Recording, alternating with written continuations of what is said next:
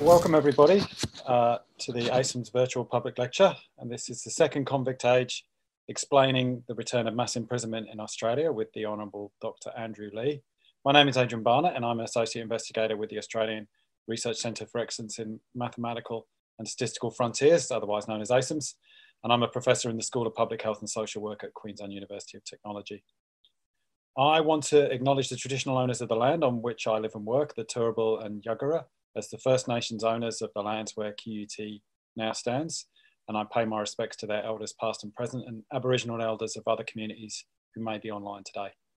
We are delighted to welcome the Honourable Dr. Andrew Leigh presenting today as part of the ACEMS virtual lecture series. Andrew Leigh is the Shadow Assistant Minister for Treasury and Charities and Federal Member for FENA in the ACT. Prior to being elected in 2010, Andrew was a Professor of Economics at the Australian National University.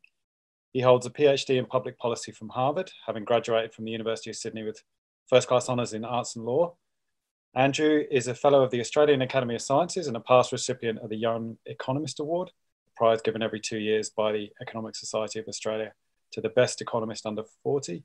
He's written many books, including Disconnected, Battlers and Billionaires, The Economics of Just About Everything, The Luck of Politics, Randomistas, How Radical Research Has Changed Our World. And I read that one and really enjoyed that one. I highly recommend that one. Great introduction to randomized trials. And Innovation and Equality, How to Create a Future That is More Star Trek Than Terminator with Joshua Gans. And Andrew also hosts a really good podcast, again, highly recommend this, called The Good Life. So, Dr. Leigh, thanks for joining us today.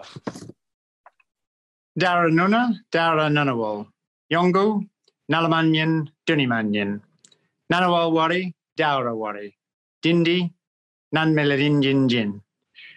I want to thank the Ngunnawal people, the elders on whose land I'm meeting today, and acknowledge them in NAIDOC Week, an especially important time to acknowledge but also to celebrate Indigenous culture. We'll be talking today about incarceration, about one of the real gaps that exists in Australia. But I do want to say at the outset what an extraordinary thing it is to share this land with peoples whose continuing link goes back 60,000 years, well in excess of the Greek, the Roman civilisations, and what an extraordinary privilege that is. Adrian, thank you very much for inviting me to speak today. I'll be speaking about two pieces of research, one published in the Economic Record, the other one, the Australian Economic History Review, just in the last couple of months. And they flow out of some work that I've been doing over the course of the last year, looking at how Australia's incarceration rates have changed. I attended a school called James Roos, named after a former convict, and proof, if ever there was one, that early Australia took the notion that criminality wasn't hereditary and that it was possible to rehabilitate people. We, at that stage, had one of the highest incarceration rates in the world. And the reason for my research is noting that we seem to be entering what I've dubbed a second convict age, that after a long period in which Australia had a very low incarceration rate, we now have a much higher incarceration rate than we had in the past, and also a higher incarceration rate than countries such as Canada and Britain. So what I'm going to do today is to show you some of the research that I've done looking at very long-run incarceration rates, compare it with other countries, focus in particular on Indigenous incarceration, and then try and say a little bit about what's driven the changes in incarceration. So let me now share with you an initial picture here. You're now looking at the incarceration rate of Australians going back right to 1860. This was an especially fun series to put together because we get back to the transportation era. As you know, transportation ended in 1868, and before the end of transportation, Australia was incarcerating about 650 people per 100,000 adults. To put it into perspective, that's about as high a rate of incarceration as was seen in South Africa at the height of the apartheid era. What's important about this series is that it not only looks at incarceration as a share of the total population, but also as a share of the adult population. That's how in calculating as a share of the adult population is how the Australian Bureau of Statistics does things these days. most statistical agencies do the same thing. It turns out to be surprisingly complicated to calculate that going back, and what I've done for the other English-speaking countries represents fresh series for all of them, not just for Australia. And so you can see, first of all, just the massive drop that we had in incarceration rates over the course of the late 19th century. Incarceration over that period falling from the order of 650 prisoners per 100,000 adults, or about 0.6% of the population, down to less than 100 prisoners per 100,000 adults, or about 0.1% of the population in 1920. A little rise in incarceration in the 20s, but then when the Great Depression hit, the incarceration rate fell, stayed low, and indeed went lower during World War II. We saw a modest rise in incarceration during the swinging 60s, but then a fall again during the 1970s. And in that period, from 1973 through to 1990, we had, as I'll show you in a moment, the lowest incarceration rate of the 5 English-speaking countries. But then from the mid-1980s onwards, we've seen quite a sharp rise in the incarceration rate. An 130% increase in Australia's incarceration rate since 1985. Australia now incarcerates 221 prisoners per 100,000 adults, or 0.2% of the population. That's the highest incarceration rate we have had since 1899. So our incarceration rate really is at a 120-year high. This series now compares Australia's incarceration rate with 4 other English-speaking countries, Canada, England and Wales. Sorry to any Scots there, your old data just isn't quite as good. New Zealand and the United States. You can see that the United States has a late 20th century rise, which is greater even than Australia's late 19th century fall. The United States increasing from being a country that locked up about 0.2% of its population to going in 2007 to a country which was literally locking up more than 1% of adults. It's kind of amazing to think about, a country which is incarcerating more than 1 in 100 adults. But the other interesting thing about the United States is the fall. We've seen a significant fall in incarceration in the US, in the order, I think, of about 20%, and that has been due to bipartisan reform. You've seen incarceration falling in Texas, in Arkansas. You've seen the closing of prisons right across these states, led to a significant degree by Republican governors who decided that there was nothing essential to conservative principles that said you should be raising taxes in order to build prisons. That prison reform movement indeed even stretched up to President Trump, who at the end of last year signed a federal prison reform act which reduced sentences for a range of drug offences, reversing some of the moves which had seen significantly tougher sentences imposed for trafficking crack cocaine than heroin. But there's been a range of reformers working in the US. The Pew reformers have been particularly important there. In terms of other countries, we've seen a modest rise in incarceration since the mid-1980s in Britain, quite a significant rise in New Zealand, and indeed New Zealand's incarceration rate now exceeds Australia's, and no increase at all in Canada. Canada is really striking over the past generation in being the English-speaking country in this sample of 5, which simply hasn't seen a rise in incarceration. But curiously, the crime rate trends are quite similar across all of these countries. So you see a whole lot of different patterns in terms of what's going on with the number of people in the lockup, but very little difference in terms of crime. Crime increases from the 1970s through to the late 1990s, but then in all of these countries falls. And I'll show you some specifics around Australia's crime rates in a moment. Indigenous incarceration is clearly a big priority for Australia, and these figures show why. what I've done in constructing Indigenous incarceration rates is to deal with a problem that arises in calculating long-run Indigenous incarceration, which is that over time, Indigenous Australians have been more likely to identify in the census as Indigenous. So if you take the same person, they were more likely to identify as Indigenous in the 2011 census than they were, say, in the 1991 census. Changing the denominator obviously changes the rates. So if you don't account for this, it plays havoc in calculating long-run Indigenous incarceration rates. Once you adjust for it, then you can see the sheer scale of the rise. Let's look at the top line first. That's the raw incarceration rate. So at around the time the Indigenous Deaths in Custody report, 1991, Australia is incarcerating about 1% of Indigenous Australians. That is now more than doubled. We've got up to 2.5% of Indigenous Australians are incarcerated. The lower line, the grey line, shows what the Indigenous incarceration rate would be if the age structure of the Indigenous population was the same as the age structure of the non-Indigenous or of the entire Australian population in the year 2001.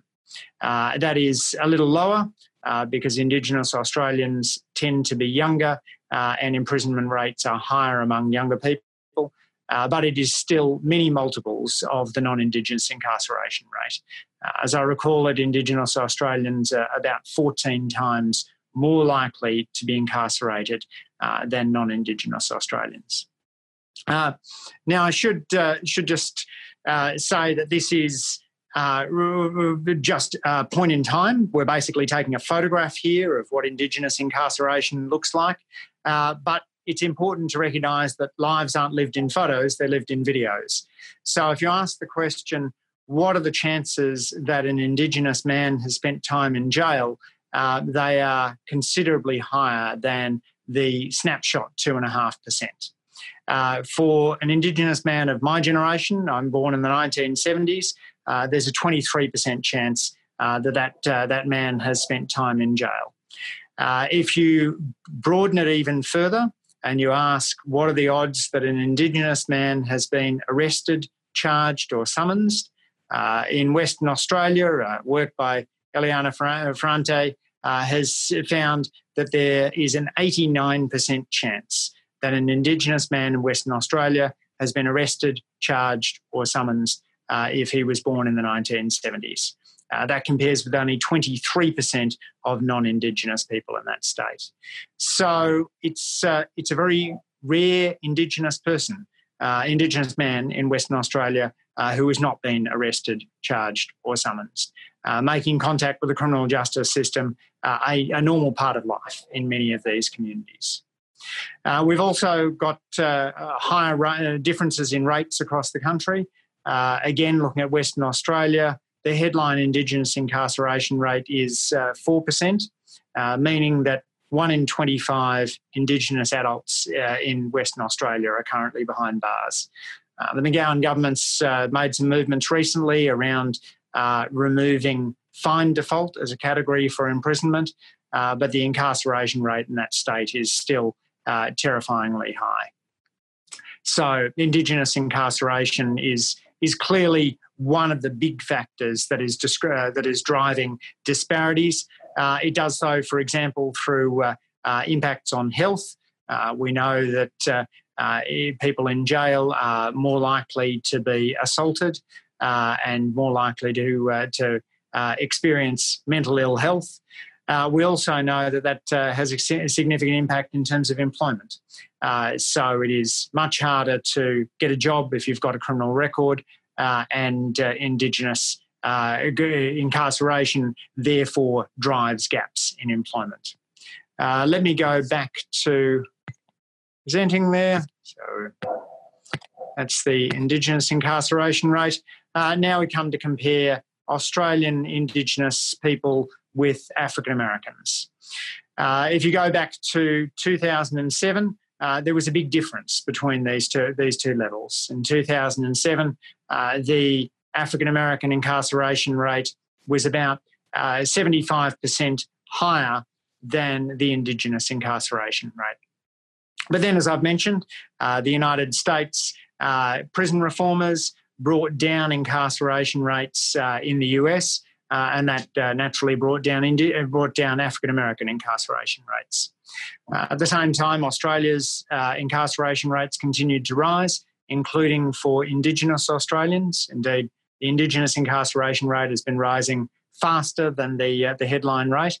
And in 2017, for the first time that I can measure, Indigenous Australians became more likely to be incarcerated than African Americans.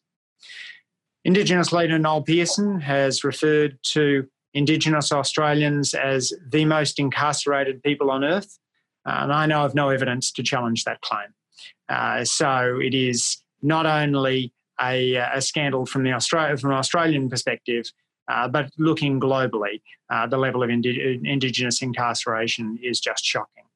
The government has been talking about including imprisonment targets in the Close the Gap targets, but as I understand it, are now backing off it because of a concern that the gap is so large that it would take many decades to close. I'm not sure I regard this as a particularly good argument. If you think that the problem is significant, you should target trying to deal with it rather than saying, look, this seems like a really tough problem, we'd better not have a target. But it's up to them to answer on that one, and I do hope that they come round to the right view.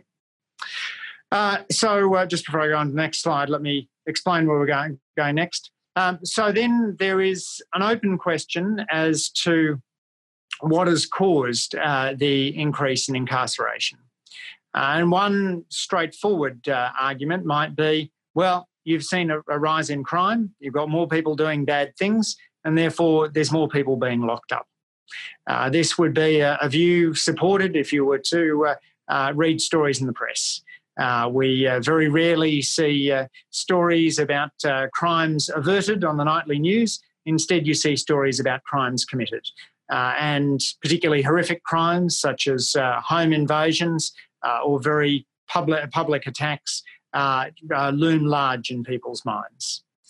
So therefore, it's important to go to the data and to be able to very clearly look at what has happened to crime rates over this long period. I'm indebted to Queensland researchers who've constructed a homicide series going right back into the middle of the 19th century that then allows me to look at the relationship between homicide and imprisonment. A homicide can be thought of as a long-run proxy for violent crime. It's not perfect. Better emergency rooms mean that for a given level of violence, a victim is less likely to die. More access to guns means that for a given level of violence, victims are more likely to die. But over a long-run period, it's the best we've got. And so I'm going to show you the long-run series of homicide and plot that next to the long-run series we've got on imprisonment. So here are the two series. The homicide rate is the wiggly line. The incarceration rate is the more stable line. The number of people being killed jumps up and down more than the number of people who are behind bars. And so you can see two things out of this trend. Firstly, the homicide rate was extremely high in the mid 1900s. You had about a 4 in 100,000 chance of being victim of homicide back in the mid 1800s. You've only got about a 1 in 100,000 chance of being a victim of a homicide today. So homicide rates are well down. The other thing to note about this is that the homicide rate, unlike the incarceration rate, is almost the lowest that it's been in this entire series. There were moments in World War II when the homicide rate was lower than it is today, but we have a very low homicide rate. So you have, for the first 3/4 of this series, up until about 1970, a very strong positive relationship between homicide and incarceration. If I stopped this series in 1970, you'd say, well, these two go together. When murders are high, imprisonment is high. When murders are low, imprisonment is low. That's not just seen in the broad trends. There's also the sort of ebbs and flows that you see for the 1920s, 1940s, 1960s. But then, if I, instead of giving you the series from 1860 to 1970, gave you the series from 1970 to 2020, you'd come to the opposite conclusion. At this stage, you'd say, well, these two things seem to go in the opposite direction. When the murder rate goes up, the imprisonment rate goes down. When the murder rate goes down, the imprisonment rate goes up. Indeed, for those of you who think in terms of correlations, the correlation between homicide and incarceration up until 1970 is 0.9. The correlation between homicide and incarceration from 1970 onwards is minus 0.9. So anyone who thinks they've got a consistent story between homicide and incarceration, please come and see me after class, because frankly, I can't see any in these data. It's also worth noting the massive drop in the homicide rate since I was a kid. When I was a kid in the 1980s, I didn't realise, but we were going through the worst homicide epidemic that we'd had in the post-war era. Your chances of being victim of murder, about 2 in 100,000. It's now halved. Our chances of being a murder victim are half what they were in the 1980s. So it's difficult for me then to make a conclusion that the main driver of incarceration is systematically crime, or else to flip it around and say, well, what's really prevented crime is incarceration. Because if incarceration prevented crime, we shouldn't have seen the correlation we saw early on. This is the patterns of a declining crime rate are also seen in other crimes. Here I've gone to crime victimisation surveys carried out by the Australian Bureau of Statistics. Your chance of being a robbery victim, about half what they were in the 1980s. Your chance of being victim of an assault, down about a third. Your chance of being a victim, or a woman's chance of being a victim of a sexual assault, because that's how it was measured early on, is unchanged, though some people think that reporting rates may have increased, meaning that the true rate may well have fallen. Motor vehicle theft down by 2/3, break-ins down by 40%, attempted break-ins down by a third. Put those together, weighted for the prevalence, and overall crime rates down 38% throughout this period. So it does seem then that the increase in incarceration we've seen can't be simply a product of rising crime rates. Looking right across a whole broad set of crimes, we don't appear to have seen an increase in incarceration rates, an increase in crime over this period. As to whether there might have been a preventive effect, that seems at odds with the literature on the crime-preventing impact of incarceration. To the extent that this literature points anywhere, it seems to suggest to fairly small effects and also to effects which diminish as the number of people in jail increases. These are elasticities, so an increase in incarceration off a small base is a larger proportionate increase, meaning that each additional prisoner now has about a quarter of the crime-preventing effect that he or she would have had in the 1980s. So we're definitely in the area of diminishing or potentially even negative marginal returns in terms of the crime-preventing impact of additional incarceration. So what does explain things? Well, first of all, we should look across jurisdictions. This is looking at the incarceration rate per 100,000 adults in the mid-1980s and looking at it in 2018. We can either look at the absolute change, the percentage point change. We look at proportional changes, the percentage change. Overall, as I mentioned to you before, in the mid-1980s, we were incarcerating 96 prisoners per 100,000 adults. 2018, we're incarcerating 221 prisoners per 100,000 adults. That represents a 130% increase, more than a doubling of the incarceration rate. And what's striking is you basically see that right across the board.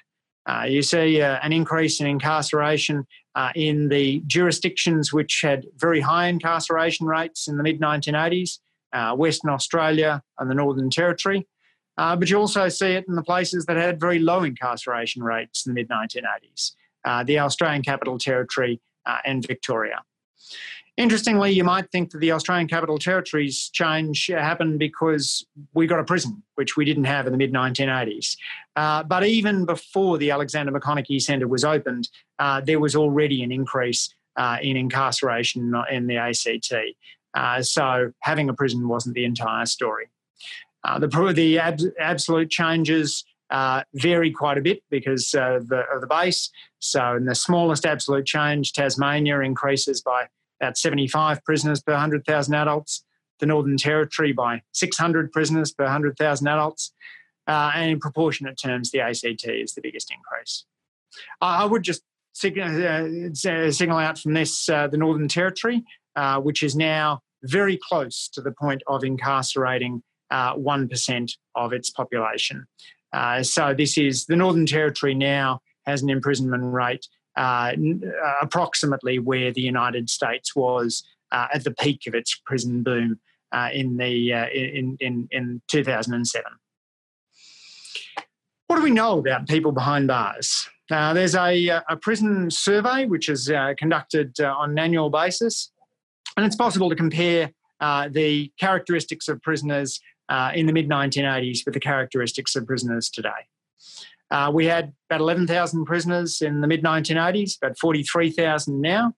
And since then, we've seen a significant rise in the share of prisoners who are female and Indigenous. There's about twice the share of female prisoners now, up from 5 to 8%. And about the share of Indigenous prisoners has gone from 11 to 28%. Although part of that will be the increased prevalence of Indigenous people to identify as such. We've seen a significant increase in the age of prisoners. There's a whole lot more grey-haired prisoners now than there were in the mid-1980s, with the average age in prison going up 7 years from 29 to 36. Prisoners are also less likely to have served time behind bars. So if you think about those in kind of broad risk terms, the young white men who were characteristic of prisoners in the mid-1980s are less prevalent now than they were. Elder care services in prisons are becoming more common. We've also got a phenomenon of longer sentences. What you want to look here is the average time expected to serve for sentenced prisoners, gone up from 2.4 to 3.7 years. That's the key figure because it takes into account remissions and parole, which are increasingly difficult to get. There was only about 2% of prisoners back in the 80s who were expected to serve for more than a decade. Now it's 9% of prisoners expected to serve for more than a decade. And there has been a massive increase in the number of unsentenced prisoners. The share of prisoners who were awaiting trial in the mid-1980s was 13%. Now it's up to 32%. So what explains the increase in incarceration? Well, it's almost a perfect storm if you're somebody who's committed an offence. Conditional on committing an offence, people are more likely to call the police. I think back to a story that one of my flatmates told me about being in a Paddington pub when a prominent Sydney footballer was roughly dragging his girlfriend out of the pub. My mate stepped in to help the woman and was punched in the head by the footballer. He didn't report it to police, no one else did, and the footballer got away with it. It's unthinkable that would happen these days. So an assault of that kind would be reported and police would follow up. So that's the next most important thing. Technology has advantaged police more than it has wrongdoers, and policing techniques have meant that police are better able to catch those who've done the wrong thing now than they were in the mid-1980s. Conditional on the police on you being the offence being reported and the police catching you, you are now more likely to find the police pressing charges. When they press charges, you'll go to court, and there'll be a question as to whether you will get bail. You're significantly less likely to get bail now than you were in the 1980s. So already your chances of being in jail are much higher, and we haven't even gotten to conviction yet. You'll spend some period of months probably in jail awaiting trial, and when you get to trial, you are more likely to be convicted, more likely to be sentenced, and more likely to be sentenced for a long period. There's something of an irony in the fact that the technology for monitoring offenders outside prisons has increased significantly, GPS tracking technology and the like. But yet the propensity of our criminal justice system to use the most old-fashioned approach of putting somebody in a confined space and locking the door has increased markedly over this period. One final thing to say about this table before I go is one of the huge increases in offending behaviour is among assaults. Only 6% of prisoners were in jail in the mid-1980s for assault. Now that's up to 22.5%. So almost a quarter of prisoners now are in jail for assault. Assault is much less tolerated, much more likely to be caught, and for an offence for which you are much more likely to be jailed. Another way to think about the incarceration rate relative to the crime rate is to ask the question, how many prisoners are there per offence? And this tracks quite considerably over the period. Back in the mid-1980s, there were about four homicide prisoners for every homicide. Now there's about 12 homicide prisoners for every homicide. So you can think of that as a conditional on committing a homicide. Your expected time to serve at around 12 years, taking into account those who don't get caught. For assault, there were previously just 0.02 prisoners in jail for assault for every assault that occurred. Now that's increased to 0.02. So we've seen a 1,000% increase in the ratio of prisoners in jail for assaults to assaults that are committed, and commensurate increases too for sexual assault and for robbery. We can do a couple of quick back-of-the-envelope calculations just to look at two of the big changes, changes in sentence lengths and changes in bail laws, and what would have happened if we hadn't seen those changes. So if the average expected sentences hadn't risen since the mid-1980s, we would have an incarceration rate now not of 221 prisoners per 100,000 adults, but of 167, suggesting that longer sentences account for about 43% of the rise in incarceration. And then alternatively, we can say what would have happened if the share of people unsentenced had stayed at 13% rather than rising to 32%. Then we'd have an imprisonment rate of 179 prisoners. Put those two together and you get 77% of the total change over this period. So what's the impact of incarceration? Well, we have significant impacts on prisoners themselves. I mentioned before the challenges in the health space. There's also huge impact on human capital. Prisoners lose touch with friends and family and build social networks with those who are likely to help them commit future offences. We've got only less than 1 in 10 prisoners completing a formal qualification while they're in jail, but many attending the University of Crime. Think about this as an assault victim who learns how to carry out an armed robbery. Somebody who is in jail for a break and enter, learning how to commit an act of violence.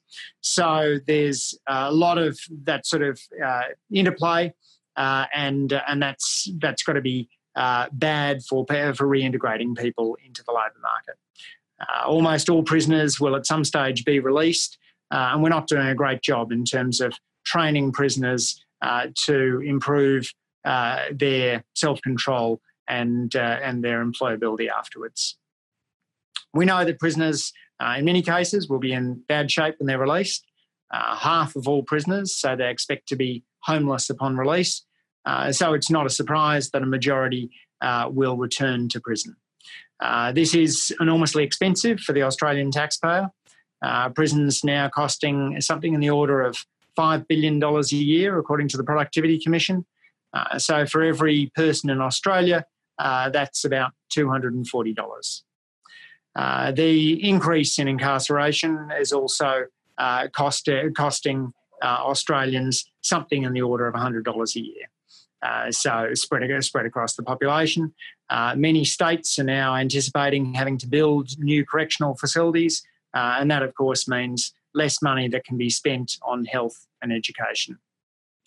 We also have an intergenerational impact. 18% of prisoners say that they had a parent who was in jail, and some research, though not all, points to there being a strong causal impact of imprisonment on future generations.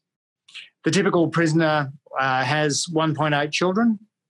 So for the 43,000 people who will go to sleep in Australia's prisons tonight, there are 77,000 children who'll go to sleep with a parent behind bars. Those kids, according to work out of the United States, will fare worse in their test scores, will do worse in terms of mental health. Girls in that situation more likely to become pregnant. Boys more likely to get into juvenile delinquency. So we've got significant ripple effects of imprisonment on crime, and to the extent that there are of imprisonment on the community, and to the extent that there are crime-reducing effects of imprisonment, we seem to have well passed the point of diminishing returns. There is another approach to this. It's the approach that Norway has been taking for many years, where prisons have been closed. The Netherlands is also closing prisons. But also, strikingly, the world leader in incarceration is moving the opposite direction from us. So the bipartisan reforms conducted in the United States have seen imprisonment fall markedly and have seen a massive change in the rhetoric around incarceration from US Republicans, who a generation ago were at the vanguard of the tough on crime. Every ballot paper featured that well-known candidate, Law and Order, and now the tune has been changed. We've seen a very different approach to incarceration from US Republicans, and Democrats, of course, have been an important part of this. There's been bipartisan work looking at the costs of incarceration to state budgets, and identifying a range of the evidence-based criminal justice policies that could be pursued instead. And if there's people on the call who are interested in that work, very happy to link you up with some of the interesting reformers in this space, people like David Robertson in Australia and Adam Gelb at the Council on Criminal Justice in the United States. Finally, since I'm speaking to a group of maths and stats nerds like myself, let me say that all of these data are readily available on the internet. Just contact me if you'd like them, or they're hyperlinked down at the front of the two articles. Not only the series that I've shown you, but the building blocks of those series are available, the population denominators, the crime rates. So for anyone that's interested in doing work, you could imagine looking at the effect of unemployment on crime, or looking at the partisan cycles of imprisonment. The long-run homicide series is there as well for people looking at periods of violence in Australian history. I'm very pleased to be very happy to assist any researchers who are working on those topics. Adrian, that seems a good spot to stop sharing and start taking questions. I noticed there's a few people have popped up in the chat already, and very much look forward to answering people's questions. Thank you, Andrew. That was fantastic. I just want to say I think it's amazing that you've done all this work while being a full-time MP, and I acknowledge all the other Australians researching this area. This just seems like such an important area to research. I mean, the costs involved are actually enormous. I really had no idea. I'll just do a quick question to start with, and then I will get onto the Q&A. One thing I've seen in smoking, because again, that's another thing where the costs are just enormous. Somebody once worked out a sort of cost per intervention, because of course, if it costs so much, we should be willing to spend a lot of money on interventions. Has anybody worked out a sort of cost per intervention for, say, reducing imprisonment even by 1%? Because that would give us an idea of, the sort of projects and money we could spend in this area. Yeah, so, well, I mean, on one level, it's easy. We know that incarcerating somebody costs about $300 a day, which is around the cost of a nice hotel room in a five-star hotel in the big city. In fact, you'd probably get that hotel room for a little cheaper now, given what's going on.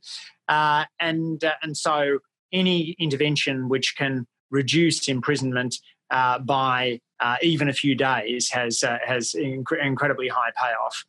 This is important in the area of youth delinquency programs, for example, where those programs are much, much cheaper than imprisonment. And so you don't need to deter everyone from prison. You only need to deter one in 10 people from prison in order for these programs to pay off.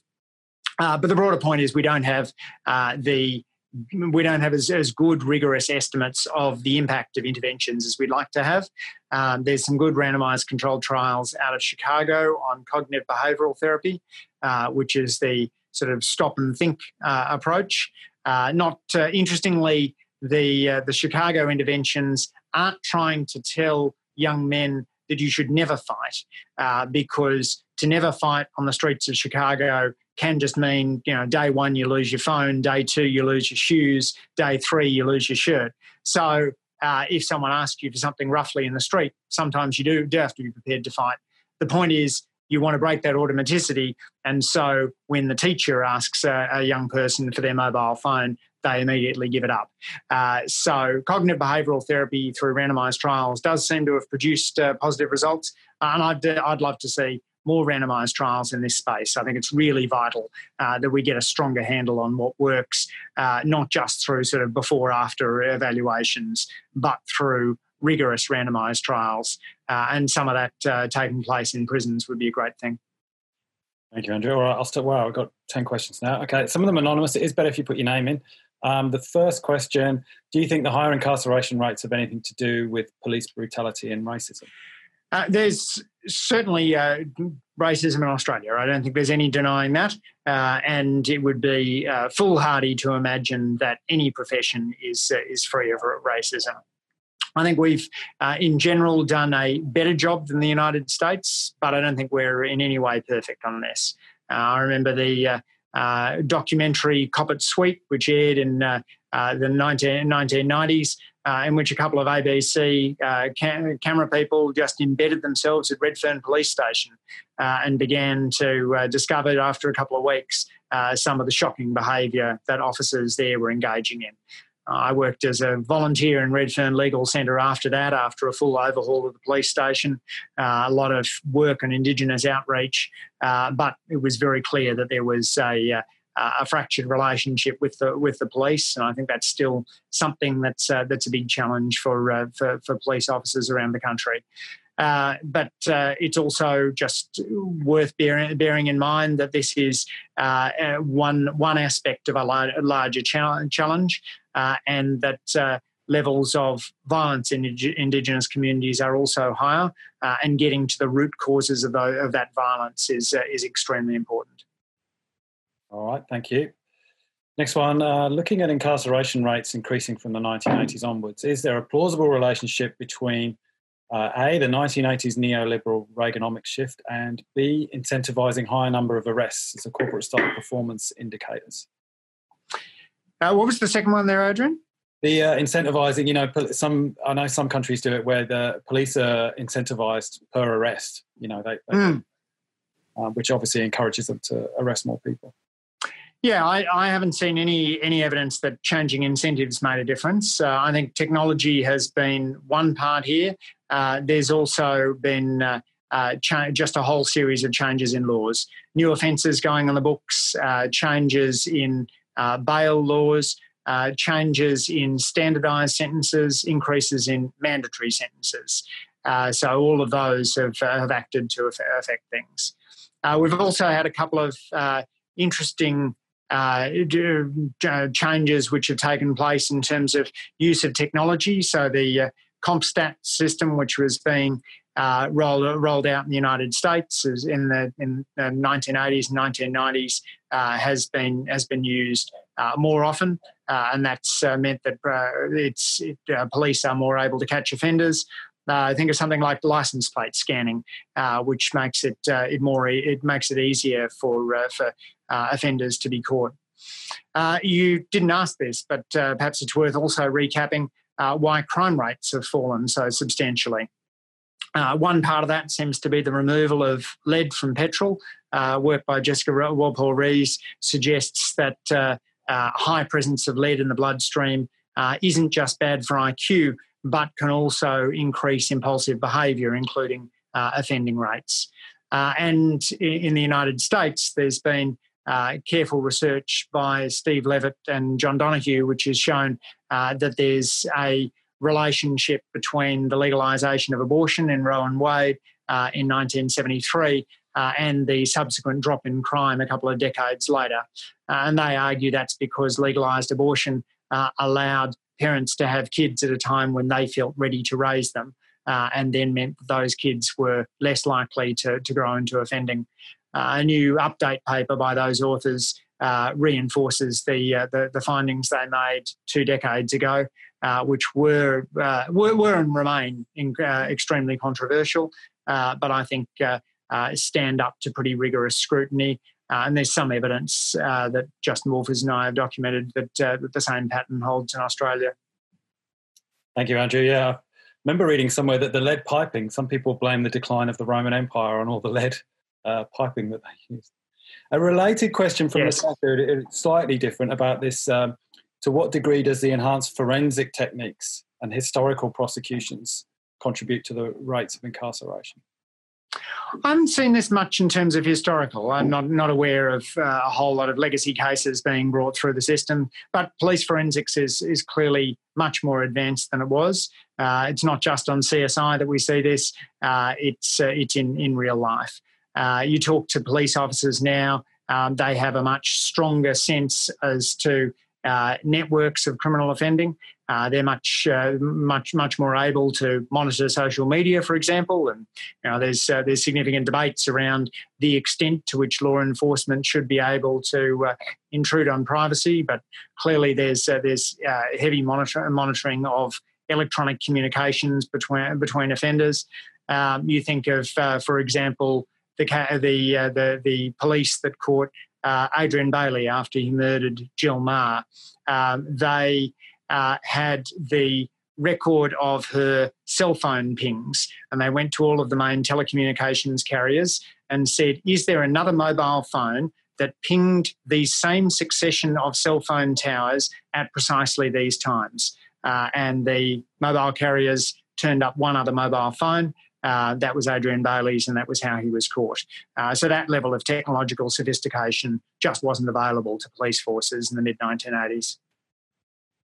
Thank you. On to Elizabeth's question. Why are people charged with a crime less likely to be granted bail by the courts? Has there been a change in culture in the judicial system? It's largely legislative rather than judicial. Bail has been tightened up as a result of a number of high-profile events. In Sydney, the Lint Cafe shooting. In Melbourne, the Burke Street killings. Both of those led to tightening of bail laws. There's also been changes in the attitudes of bail to people charged with family violence offences. Family violence, people awaiting trial for family violence offences were much more likely in the 1980s to be allowed to return to home. Now there's much more of a philosophy that the victim is potentially in danger if that happens, and the best place for the accused is behind bars. If you like me think that that's a pretty good development, then hopefully I've generated some sense of discomfort in you and some sense that this is a challenging area in which there aren't simple solutions to all of the problems we face. Thank you. Question from Masood. What about child incarceration? There hasn't been a marked increase as far as I'm aware. Child incarceration is still relatively rare, but the increase is there alongside the other the headline incarceration rate, but it remains at a much lower level than, for example, the United States, where this is a significant issue. There's also the broader issue as to what happens to child offenders and whether they go into adult prisons or not, and different states have different arrangements around that. But clearly, it poses a significant risk to the child to be placed in adult prison. Thank you. This might be a difficult one for you to answer, but does the US data on incarceration rates reflect the detainment of undocumented migrants by US immigration? No, it doesn't. No, it's that detention is separate. Okay, thank you. No. David, which states are making use of evidence-based research to reduce rates, and what examples are influencing them? I'd like to see more. My understanding is the Andrews government is exploring a number of interventions at the moment and looking at high-quality evaluations around them. The Queensland Productivity Commission has just done an excellent report on that state's rise in incarceration, recommending, again, a focus on evidence-based policy and drawing on some of the Pew research that's been done. I would say also anyone who's interested in the space should go to the Washington State Institute for Public Policy's research. They went through 500 different strategies for reducing offending and identified the ones which were most strongly backed by evidence. So there's a willingness among a range of these reform groups to really sift carefully through the evidence. The Campbell collaboration which produces syntheses of randomised trials, has done a range of papers which look at potential interventions. So there's places that would-be reformers can go to seek out new evidence. But as you can see from that state table I showed earlier in the presentation, Adrian, we're seeing incarceration rates rising across the board. When we opened the prison here, the Alexander McConaughey prison here in the ACT, it was named after a famously liberal prison reformer, but it still found itself absolutely chock full just a bit over a decade after its opening. So the ACT too, probably Australia's most progressive jurisdiction, is struggling with the issue of mass incarceration. Thank you, Andrew. Do the trends of incarceration since the 1980s of white Australians follow a similar pattern to Indigenous Australians, or are there major differences? And what about migrants as well, or various ethnic backgrounds if you have the data? Yeah, so I can only break out Indigenous incarceration reliably from 1990, and it's risen more rapidly than non-Indigenous incarceration, but both have more than doubled. It's also probably the case that we were over-incarcerating Indigenous Australians right back in the 19th century. Some of the historical work that's been done suggests that in that period, 2/3 of those charged with murders were Indigenous, and the researchers say that it is very unlikely that 2/3 of murders were actually committed by Indigenous Australians. So the overrepresentation of Indigenous Australians in the criminal justice system is a standing feature of post-European settlement Australia, I'm sad to say. Migrants, I haven't seen good figures on this. We don't have a strong breakout. Certainly, I know in the United States there is a very, very clear relationship between migrants and crime, and that is that migrants commit less crime than the native born. Question for Mione. What are the pathways for academics to contribute to prisoner education? I'm thinking beyond entertaining them about the prisoner's dilemma, but rather helping with post-prison skills. I think that's a great question, Danny. I'd be thinking about what are the occupations that prisoners are most likely to find themselves in. My sense is that there are a disproportionate number of prisoners studying law or legal studies, and while this may be a better use of time than getting into trouble in the yard, we need to be confident that those people have a future pathway in which they can use their legal skills. And if we don't, then providing the sorts of skills that are important in the labour market may be more valuable. Looking at growth occupations and areas like hospitality and trades is really important, and recognising that where you're balancing up safety, you also need to take into account the safety of the broader community. So an approach that says no one can be working in trades because trades involve tools that could be used as weapons needs to be balanced against the idea that if somebody doesn't have a skill when they leave, then they may well turn to crime, and that crime may well involve violence. So there may be a violent outcome either way. You need to be very careful in terms of how you manage the system, so you're not trying to avoid all of the risks within prisons, but thereby inadvertently putting all of the risk onto the broader community after release. Yeah, I know in the UK, the shoe shop Timpsons, they have a 10% minimum target for 10% of their staff are ex-offenders, and they've done that for a long time. It's really interesting, isn't it? We've got very little of that in Australia. There's a strong stigma against those with criminal records, and a real lack of willingness to hire former offenders, and to have more corporations see that as a badge of pride would be valuable. Okay, I got a language question from Laura. I'm interested to know why you use the term convict in terms of describing Australia experienced a second wave, because the current waves are not convicts; they haven't been transported. That's quite right. Yes, Laura, I'm merely trying to get attention. I know you'd find this terrible behaviour in a politician, but yes, I thought it was important to try and shine a spotlight on what's happening with incarceration rates. They've just been ticking up and ticking up and ticking up. The whole time I've been looking at this, every year I go back to the figures and they're a little bit higher. And my hope was to shock people into action, to focus more on the Indigenous incarceration rate and to focus more on the non-Indigenous incarceration rate, both of which I believe are so high as to endanger the community and to make the system much more expensive than it needs to be. Thank you. Now, we've only got a few minutes left, but we'll try and get through as many of these as we can. It's great we've got so many questions. Should we be having conversations about possibly defunding the police? I don't think so. I think we want to be working with the police rather than against them, and indeed thinking about the entire system. One would imagine that putting more resources into policing and less resources into prisons could well be a more effective way of making the place safer.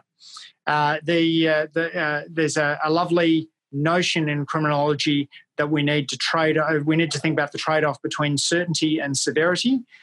So if you're trying to deter someone from committing an offence, you could double the probability they get caught, say from 25 to 50%, or you could double the sentence if they get caught, say from 10 years to 20 years. If you're dealing with somebody who has a high discount rate, meaning they don't put much value on what's going to happen in a decade's time, then severity is probably not going to work for you very well. In fact, it may have no impact whatsoever. Somebody who's thinking about taking a sawn-off shotgun inside a service station is probably, by their very nature, not thinking about what's going to be happening in 2030. So let's focus instead on certainty, on the probability of apprehension, and that puts you onto the area of smart policing as being the best strategy for deterring crime, rather than severe sentences as being more effective.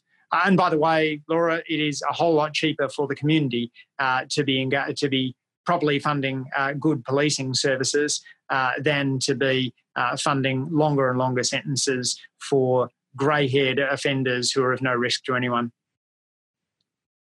Well, thank you, Andrew. We might have to end it there because I have a horrible feeling we'll get cut off, and that would be a very strange way to end it. So I just want to end this by saying thank you very much for your time, and hope you continue to do this research as well as your day job. Thanks, Adrian. Real privilege to be part of the conversation. And yeah, I do consider it part of my day job. I'm a professor turned politician, and it seems the right role for me is to continue to work in the ideas space. But of course, I've also moved private members' motions in the Parliament about crime and incarceration, and really want to act as a conduit to my parliamentary colleagues on this issue. So if there's people who are working on the issue who'd like to get in touch, I'm not hard to find on the internet. It'd be lovely to hear from you. Thanks for the chance to talk. Wonderful. Thank you, Andrew, and thank you everybody for coming.